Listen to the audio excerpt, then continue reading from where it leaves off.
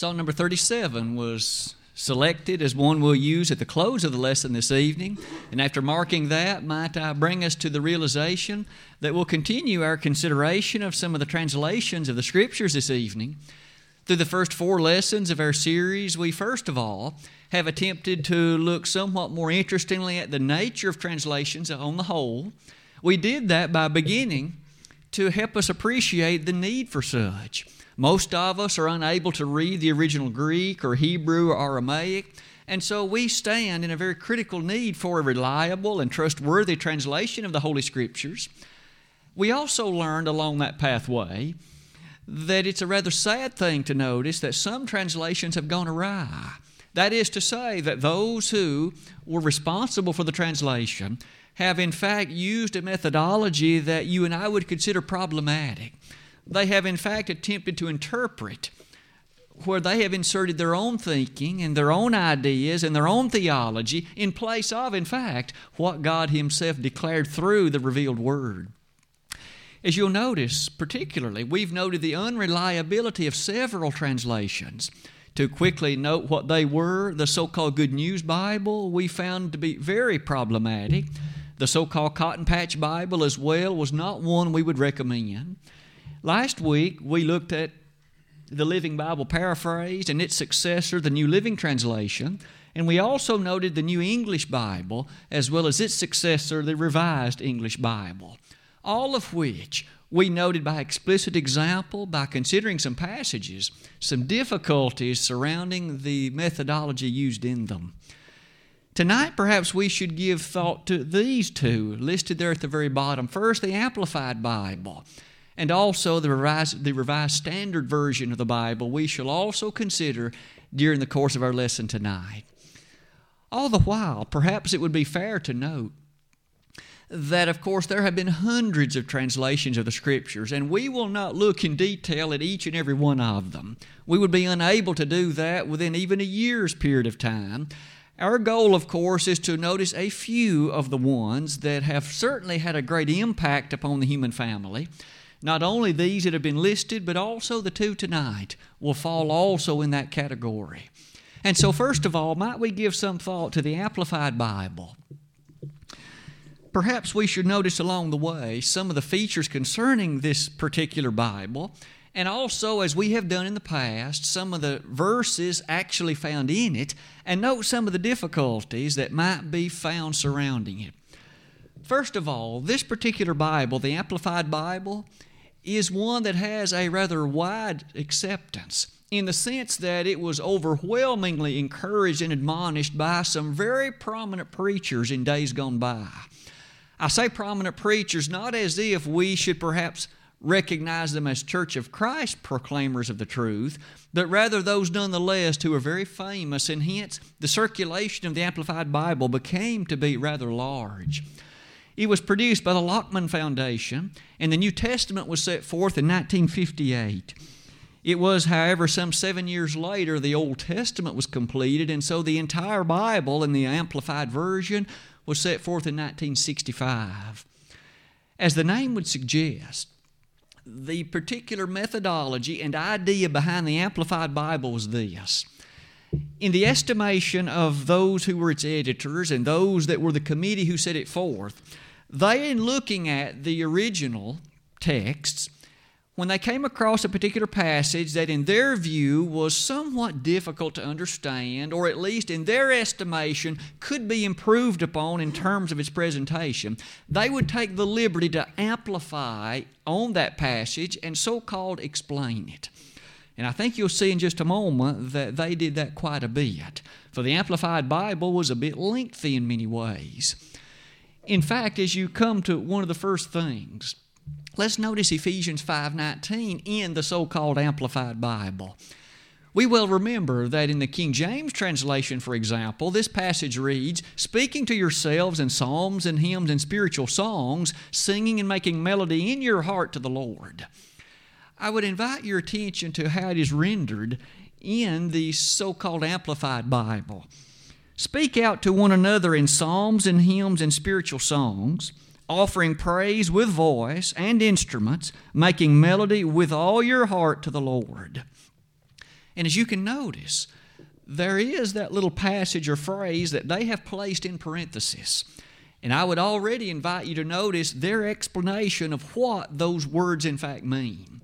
If you'll already go to the bottom, it says the words and instruments, which I placed in italics, were in brackets initially, and here was the description for any words or phrases that occurred in brackets in that original Amplified Bible. The brackets contain, may I emphasize, justified, clarifying words or comments not actually expressed in the immediate text. In other words, the individuals who were involved in the translation admitted the words were not in the original text, but they deemed them justified and, in fact, essential for clarifying what was meant in the original text. To say that differently, they have put in what they thought God meant. Now, we've noted already in previous studies that it is, in fact, not within the human responsibility to speak on behalf of God unless we have a "Thus saith the Lord" for that. And these individuals, again, clearly put in the matter of instrumental music and mechanical at that, and did so without any apology, asserting that it was justified in so doing. And not only that, it was needed to clarify what was meant in the text. That is but a sampling of what one will frequently encounter in the Amplified Bible. On this occasion in Ephesians 5:19, you'll notice it was a corruption of the music as it appears in Christian worship. Let's look at another example, also from the Amplified Bible. First of all, as we give notice to any occurrence of things like this, is clearly recognized as a sinful activity and a sinful means of operation. In Deuteronomy 4, verse 2, as well as Deuteronomy 12:32, God said, "Ye shall not add unto the word that I have given you, neither shall ye subtract therefrom, but ye shall keep the commandments of the Lord your God."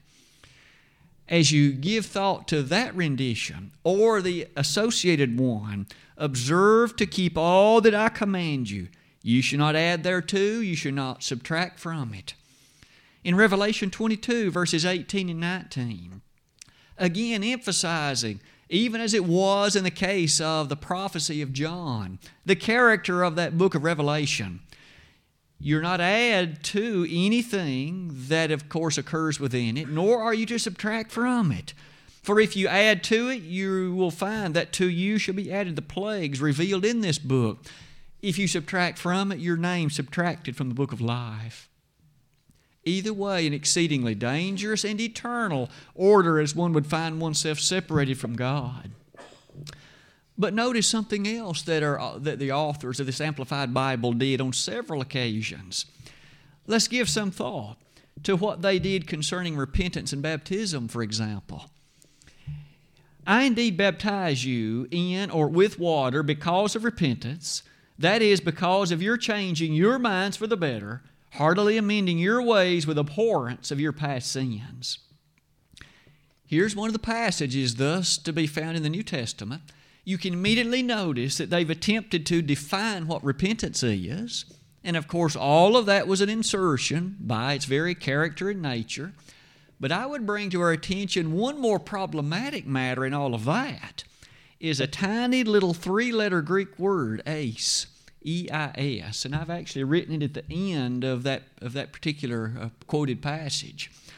You'll notice that in this, they translated eis as because of. Because of repentance, the translators wrote. But however, isn't it interesting that that word in Greek never means because of? Never. It always, in fact, rather than looking retrospectively, it looks prospectively unto the completion of the thing.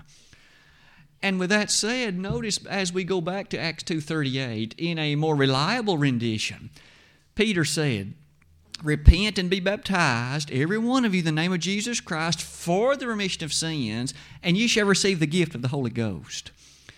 Now, if we notice that passage, the word eis is located in it, and you'll notice that you and I just appreciated it translated for. Notice how the meaning of that is changed if you read it because of. Repent and be baptized, every one of you, in the name of Jesus Christ, because of the remission of sins, and you shall receive the gift of the Holy Ghost. To change that to because of completely changes the thrust, impetus, and motivation for that passage. It, in essence, is now saying, because your sins have already been forgiven, now you can be baptized. Notice how that completely changes the placement of baptism, the placement of repentance, the reason for doing so, and the act which, in fact, those things bring about. It is a dangerous philosophy to, in fact, shed some additional light on the usage of the word eis. Might I invite us to consider Matthew 26, verse 28? For it also appears in that passage. On this occasion, the Lord was still living. This was that particular scene in which He was, in fact, instituting the Lord's Supper. And it was on that occasion, again, the night before His death the following day, that in fact He said, "This is my blood which is shed for you for the remission of sins." I would now ask you to notice eis is employed in that passage. It is literally the Greek preposition that is employed. Now let's change that to because of and see if it makes any sense. Again, the Lord would be saying, if it meant because of, "This is my blood which is shed for many because of the remission of sins." We can now see the utter illogical character of that.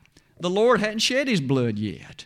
And yet He, on that occasion, apparently, if it means because of, would thus be saying that, in fact, this blood, or this fruit of the vine, representative of my blood, is now shed because your sins have already been forgiven? Well, the Lord would have had no need to die if that were the case. We can see the problem that accords with using eis as it means because of. It does not mean because of. And so our translators of the Amplified Bible have misled countless precious souls by asserting that eis, for instance, was translated as because of. Can we perhaps give some thought, though our considerations have been somewhat brief, that the Amplified Bible, despite the enormous popularity it enjoyed, is nonetheless not a reliable and not a trustworthy rendition or translation of the Holy Scriptures.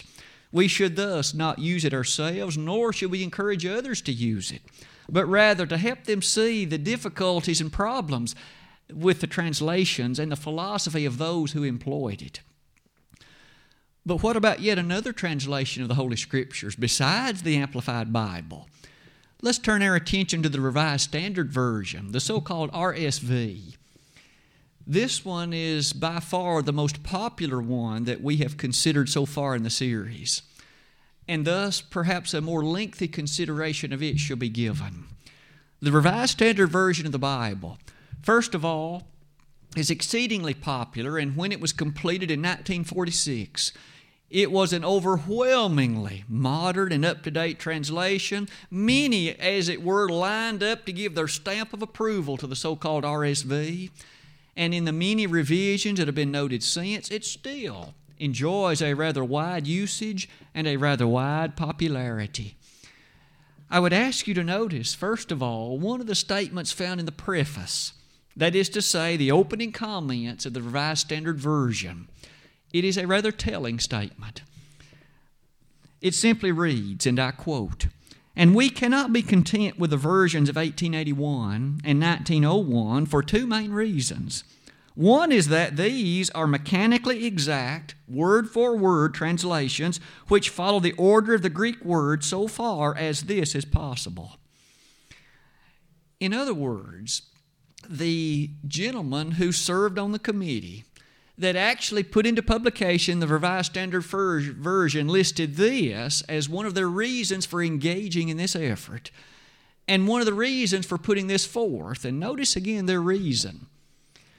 First of all, these two translations to which they refer, 1881 and 1901, they claim to be word-for-word, mechanically exact translations, and they follow as nearly as the order can be done the original Greek text. These gentlemen said that will not do. We don't want a translation like that, and hence they put out this other one. That should immediately present a red flag to all of us that something may be amiss with regard to the RSV. Something may not be quite right because apparently if they weren't satisfied with a word-for-word, mechanically exact translation of the original Hebrew and Greek, what did they do to the text? They apparently did not want a mechanically exact one, and they did not want a word-for-word translation. It is with that preface in mind that perhaps we can come to Romans 11, verse 20. And notice what, in fact, is the case relative to their presentation on the subject of salvation by faith. The rendition, in which you and I could read it as the RSV, translates that verse as follows. That is true. They were broken off because of their unbelief, but you stand fast only through faith. So do not become proud, but stand in awe. Romans 11, verse 20. Again in the RSV. I would ask you to notice that thing which seems to immediately capture our attention is certainly their employment of the word only. As if to say that one, of course, is saved only through some matter of mental belief, if you please, without any additional, any other, or anything else that might be asserted. Now, if you read this in the King James translation, for example, you'll notice that it simply reads, "Thou standest with faith," or in faith. There is no word only, no word alone, nothing that would indicate that was in the original Greek, and in fact it isn't.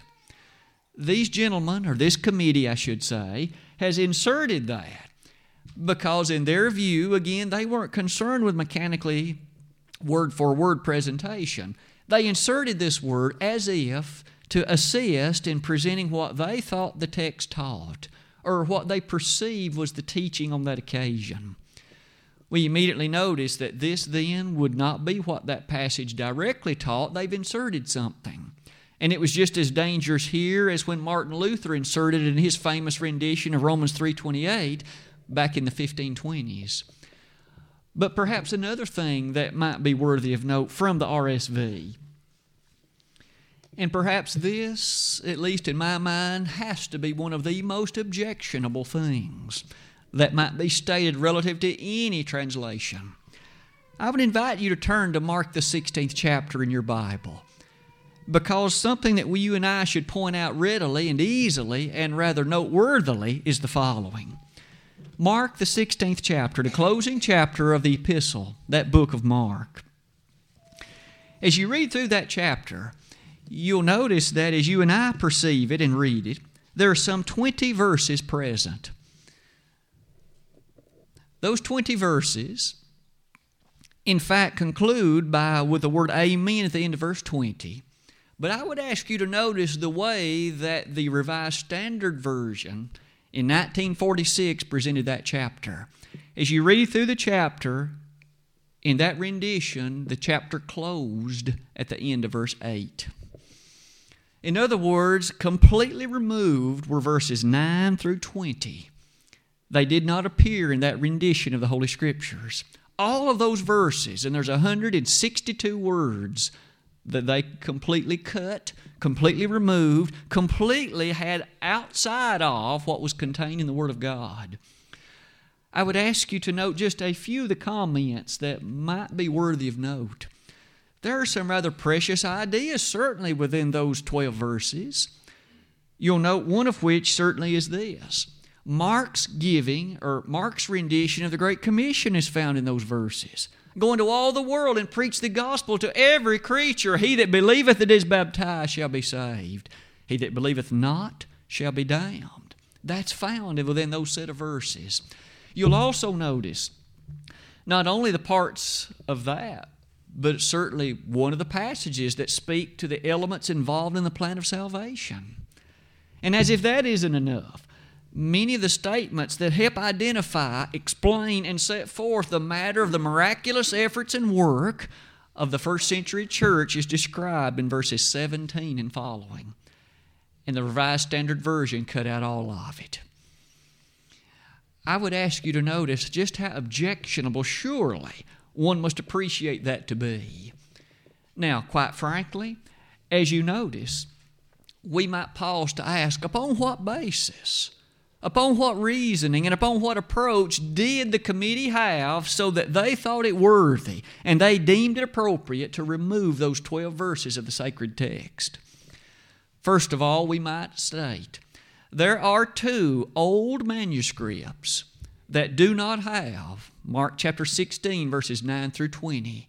They based the entirety of their removal of it on those 2 renditions, those 2 ancient manuscripts.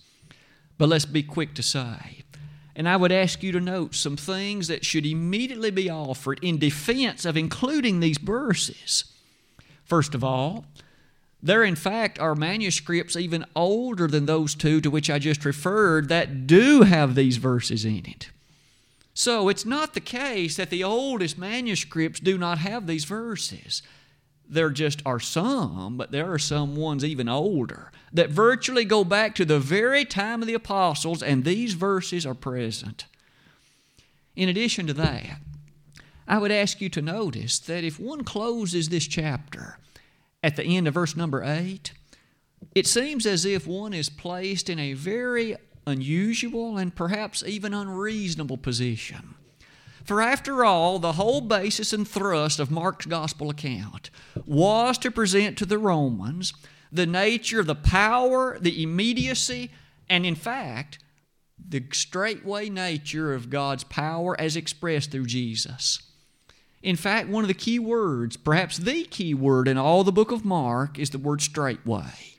In Greek, it comes from the word that's translated also as immediately, and it occurs 42 times in the book. It's as if to emphasize to the Roman mind that when the Lord decided to do something, it happened immediately. There was no delay. And to the Roman Empire and to those that were of Roman background, that was a very overwhelming consideration. They were the Romans of the world. They were used to being those in command. Others did their bidding. When they gave a command, it was supposed to be followed immediately. And yet in Mark's gospel account, that same position is heralded for Jesus. When He did something, it happened immediately. Whether it was a healing, whether it was some other activity in His life, to the Roman, that would have been impressive. It is with that in mind I would draw your attention to the last 3 words of verse 8 of Mark 16. If the book were to end, notice how it would end if that were the case. They were afraid. That would completely run counter to everything the previous 16 verses, the 16 chapters had attempted to present. Notice, throughout the book, the Lord hadn't been afraid of virtually anything. He had stilled storms. He had healed the sick. He had confronted the Jewish authorities, all of it illustrating the majesty and might of that which was the power of God through Him. And yet to end the book by saying they were afraid, that would in fact demean the very thrust of all that Mark had set forth in the chapters before. It thus seems as if that would make no sense to end the book that way. In fact, you and I realize the book didn't end that way. The Revised Standard Committee did a terrible injustice by removing the last 12 verses of Mark chapter 16. Might I suggest to you that in their removal of those 12 verses, they called into question the basic thrust and nature of the entirety of the book. They tampered with the plan of salvation by removing Mark's accounting of it. And furthermore, they also removed the power of his presentation of the gospel commission. All the while, you can perhaps now notice that in some of those later renditions of the RSV, the translators did an about-face. They did, at least in part, reintroduce Mark 16, verses 9 through 20, but they typically set it off in parentheses, as if to say there's some question about this, as if to say it is not, in fact, completely trustworthy and reliable. Shame on them. To remove this is a tragedy. And it was, in fact, such a tragedy that you and I can begin to appreciate the force that was involved in its removal. Perhaps, furthermore, even aside from these 2, let us give some thought to what the RSV did to some messianic prophecies of the Old Testament, and sadly enough, some contradictions that they introduced. We each understand that so many times in the Old Testament, there are these beautiful prophecies that directly look down the stream of time to the coming of Jesus, to the work that He would undergo, to the kind of life that He would live, to, in fact, the greatness of redemption that would be available through Him, to the church that He would establish. All of that was, in fact, at least heralded in the days of the Old Testament. And you and I realize that, in fact, serves so many purposes. It helps authenticate not only the Old Testament, but the New Testament as well. It helps, in fact, authenticate the Messiahship of Jesus. I wonder how these RSV translators handled the Messianic Old Testament prophecies. How did they look upon them?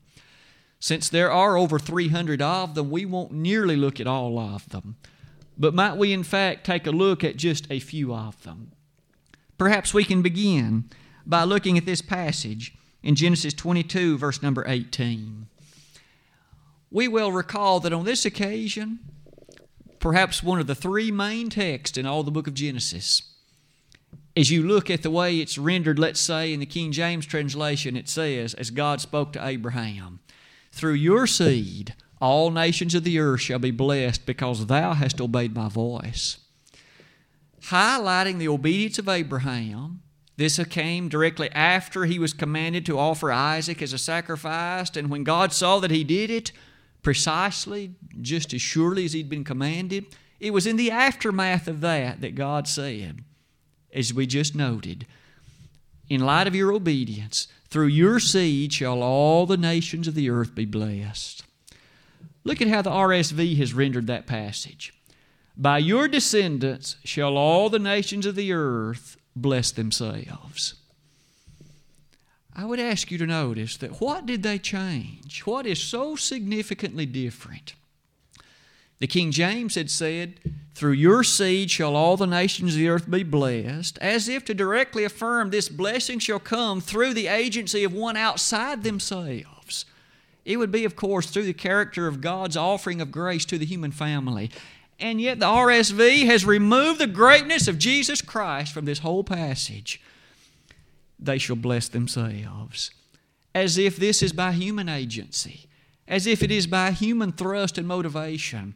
Again, shame on them. They have taken the very character of the Son of God out of Genesis 22:18.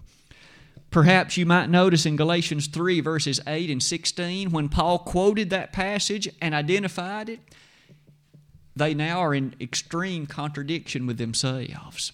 For they removed Jesus out of Genesis 22:18, and yet Paul said in Galatians 3 verses 8 and 16 that was talking about Jesus.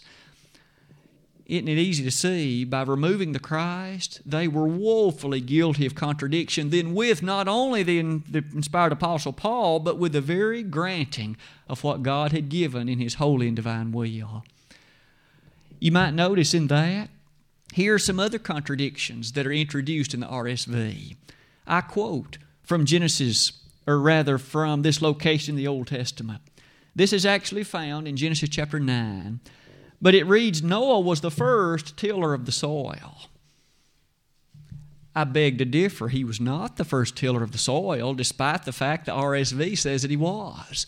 Because in Genesis 3:22, we also recognize that on that occasion, as well as Genesis 4 verse 2, that both Adam and Cain were also called tillers of the soil. But yet the RSV says that Noah was the first one. Do we begin also to see the contradictions that they have introduced? It's a sadness, isn't it? You might also notice that in the later renditions of the RSV, they have taken the liberty of trying to do something else. It became rather apparent, it would seem, to the RSV Translation Committee that the world is moving in a direction of gender neutrality.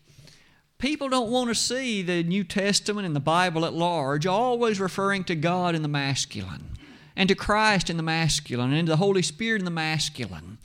But rather, there is this desire to make it gender neutral, so that women, and any group per se, would desire to feel that they were being spoken to and of in exactly the same way. And hence, the later renditions have striven to remove every translation out of all of those passages that would have a masculine thrust to it.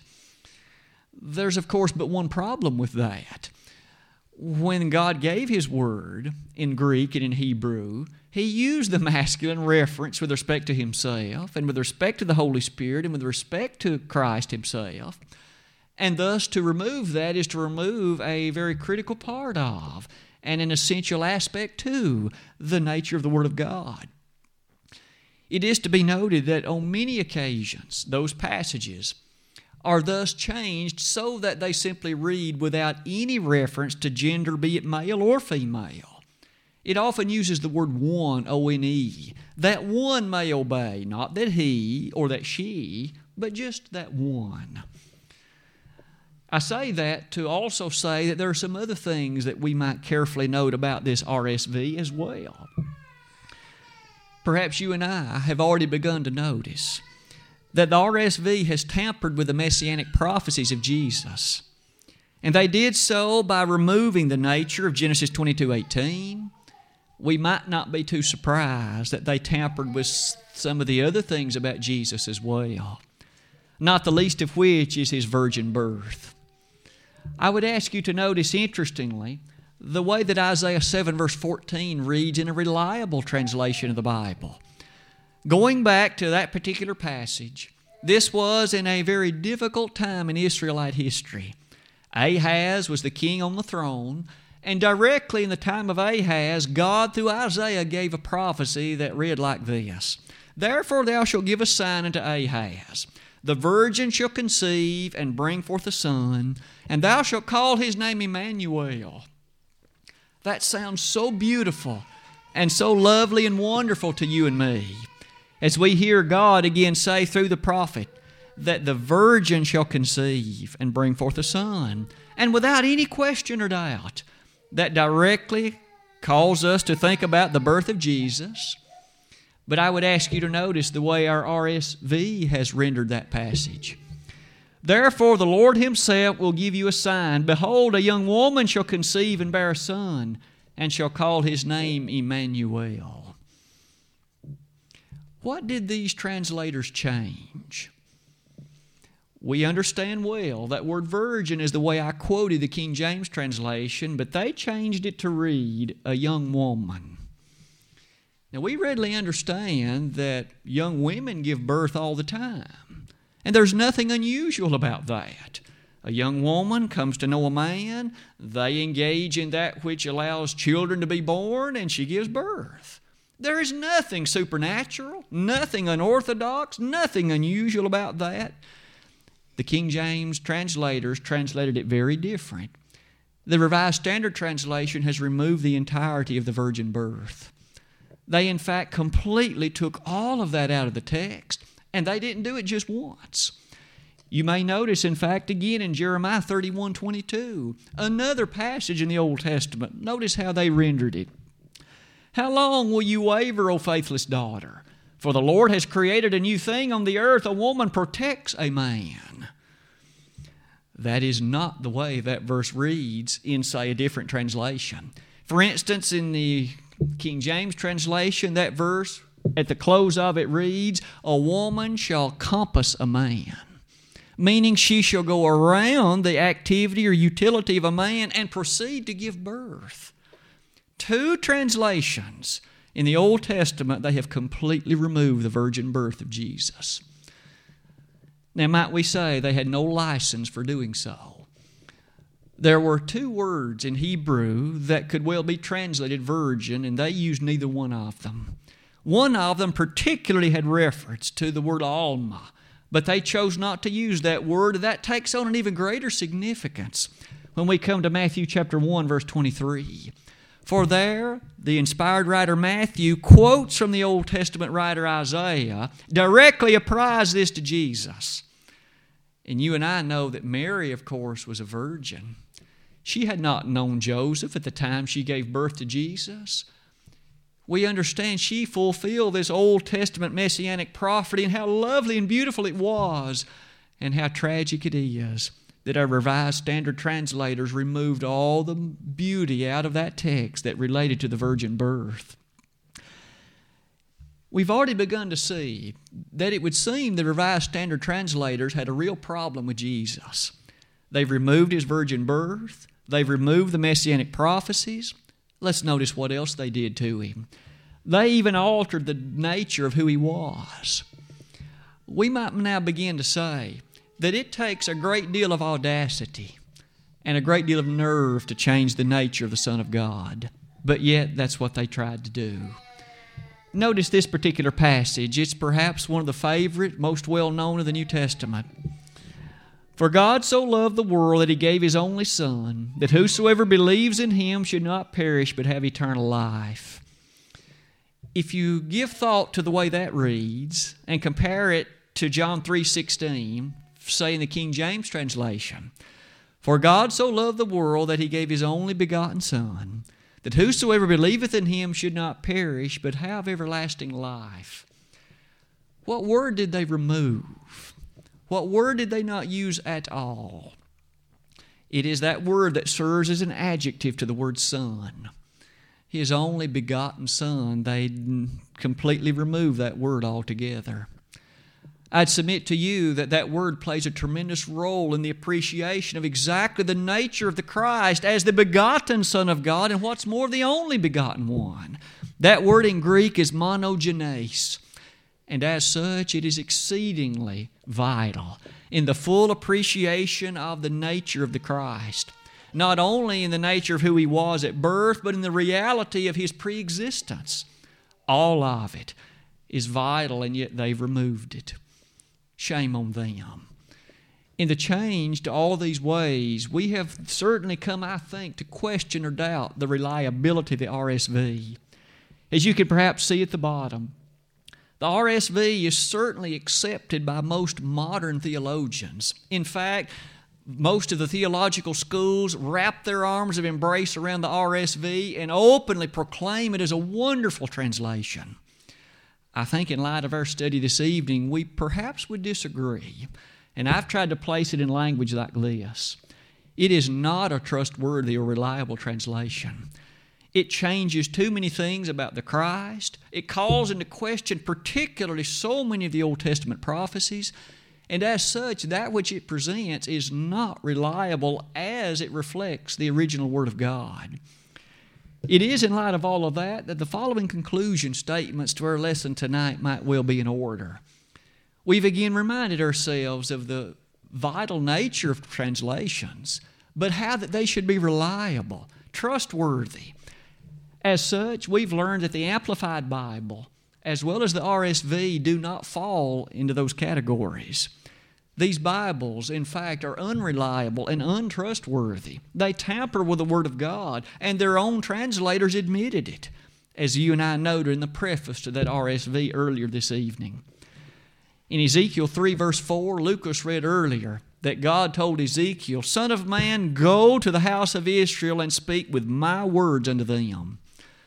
These two translations tonight have not presented faithfully God's words. Men have tampered with God's Word and changed it. They've taken out words on occasion. They've added words on the other. Both things are wrong. Both things are in error, and both things, in fact, change what God has revealed. We can be so thankful for reliable translations on which we can base our eternal salvation. And tonight, as you give thought to your standing before God, we are told in 2 Corinthians 13:5, examine yourselves whether you be in the faith. Upon examination, where do you and I stand tonight? Have you faithfully complied with those matters that will allow you to be added to the Lord's body by Christ Himself? If you haven't attended to that in your life, why not tonight? You must hear the word of the Lord, Romans 10:14. Believe Jesus to be the Son of God, John 8:24. Repent of the sins in your life as heralded in Luke 13:5. Confess the name of Jesus as the Son of God, Matthew 10:32 and 33. And be baptized for the remission of your sins, Acts 2, verse 38. If we could be of assistance to you in light of accomplishing those tonight, we would be more than honored to do so. But if you have become a member of the Lord's body at some former time in life, but you perhaps have begun to stray away or have strayed away, don't remain in that lost condition, but come back to your first love. 2 Peter 2, verses 18 to 22 still remind us that you may well at this particular point be described as a dog that's turned again to its own vomit, a sow that was washed or wallowing in the mire. If we could bring you back and allow you to again be made clean through the blood of Jesus, we'd be honored to assist in that as well by praying for you.